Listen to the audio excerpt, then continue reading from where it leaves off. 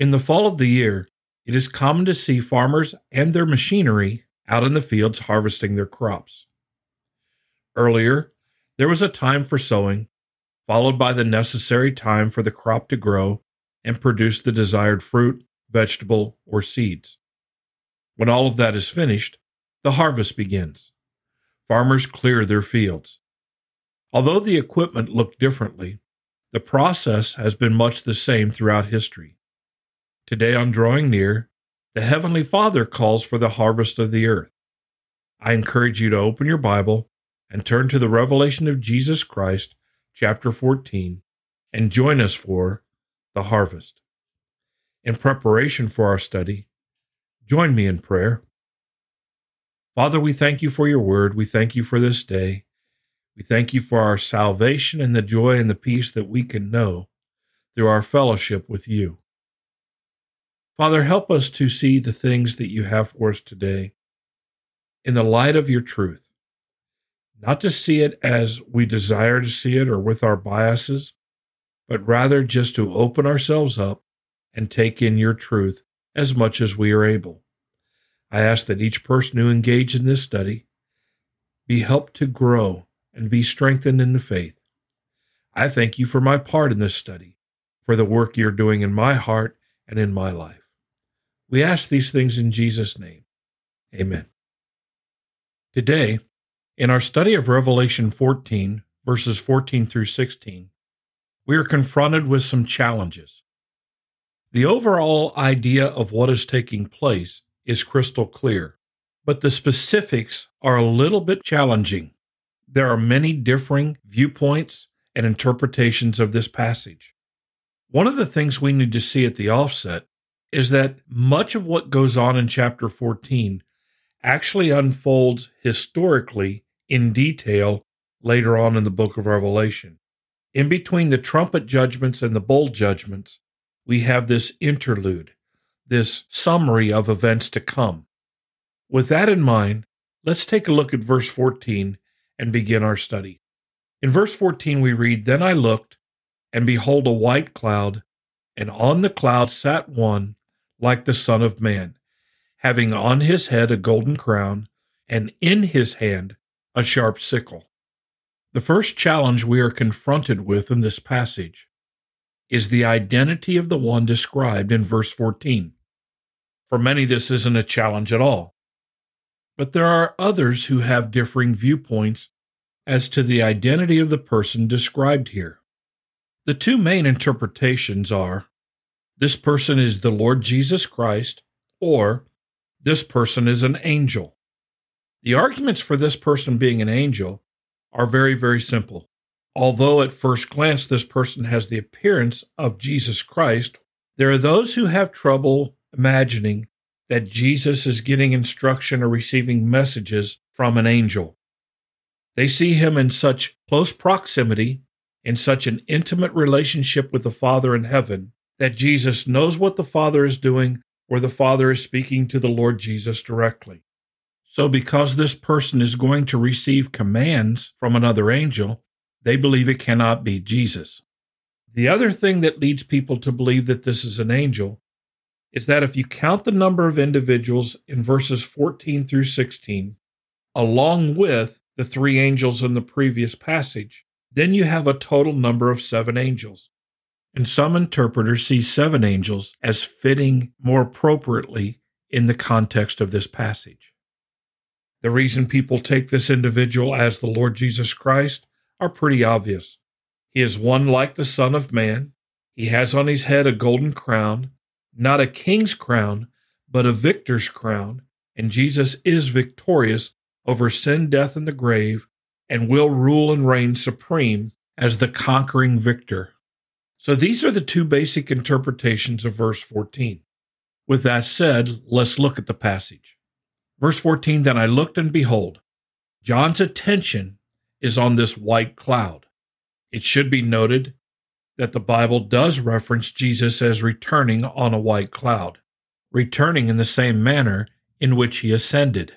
And so he sees a white cloud, and on the white cloud, an individual is sitting.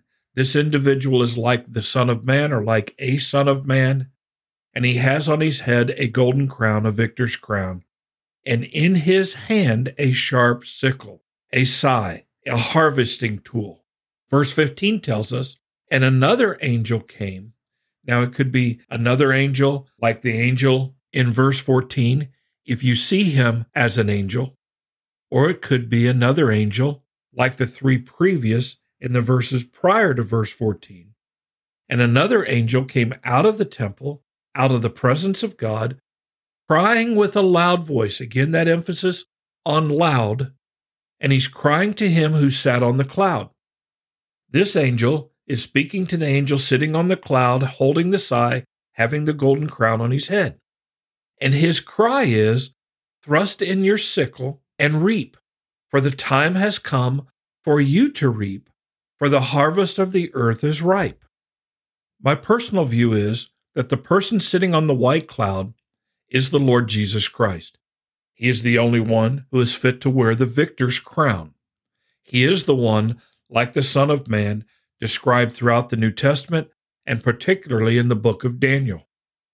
When the angel cries to him in a loud voice, he says to him, thrust in your sickle and reap, for the time has come for you to reap. The time hasn't come for reaping. The time has come for you, in my understanding, the Lord Jesus Christ to reap, for the harvest of the earth is ripe. I also feel that we have to be very, very careful not to ascribe to an angel something that Scripture may be ascribing to the Lord Jesus Christ. We do not want to take a chance on detracting from what Jesus Christ and Jesus Christ alone is supposed to do. So it's not just a differing of views. If we say this is an angel, then what we're really saying is Jesus isn't doing that. And if in fact Jesus is the one who reaps, that's a dangerous thing to do. We do not want to take anything away. We do not want to detract from any of the activities or the authorities of the Lord Jesus Christ. There are two harvests referenced in the Gospels. There's the grain harvest and the grape harvest. The grain harvest is typically the harvest of the fields where the gospel message has been sowed and it's time to reap. Jesus told his disciples, look unto the fields, they are white unto harvest. The grape harvest is the harvest of God's wrath. The grapes are harvested, put in the winepress of God's wrath, and trampled down. We see those two harvests in this passage. This first harvest, most believe, is a grain harvest, and it's a harvest that the Lord Jesus Christ is doing.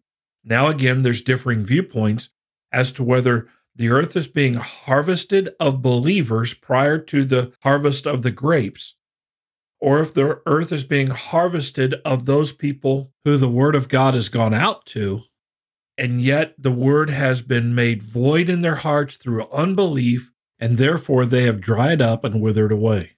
We're not clear based on this passage which it is. It is a grain harvest, but is it harvesting believers into heaven, or is it a judgment?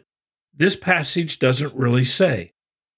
The fact that he is using a sickle, a sharp scythe, and cutting things down seems to indicate that this is a harvest of those who are fruitless, who are empty, who maybe, having received the word intellectually or in some other capacity, did not truly put their faith and trust in Christ. They were hollow. They were empty. This is somewhat referenced in Psalm 1, where those who do not really embrace the word of God are like the chaff which the wind drives away. They are empty and hollow. They have the outward appearance of something valuable. They have the appearance of grain, but inside they are empty, like the Pharisees, full of dead men's bones. For me, this appears to be the grain harvest of the hypocrite. We don't want to miss something that is alluded to in verse 15. The angel tells the one sitting on the cloud, the harvester, for the harvest of the earth is ripe. In other words, the time has come. The full cycle has been completed. There's been a time of sowing, a time of growing, developing, and now The earth is ripe. The harvest time has come. There is an appointed hour, an appointed time for God to do his harvesting. And according to verse 15, that time had come.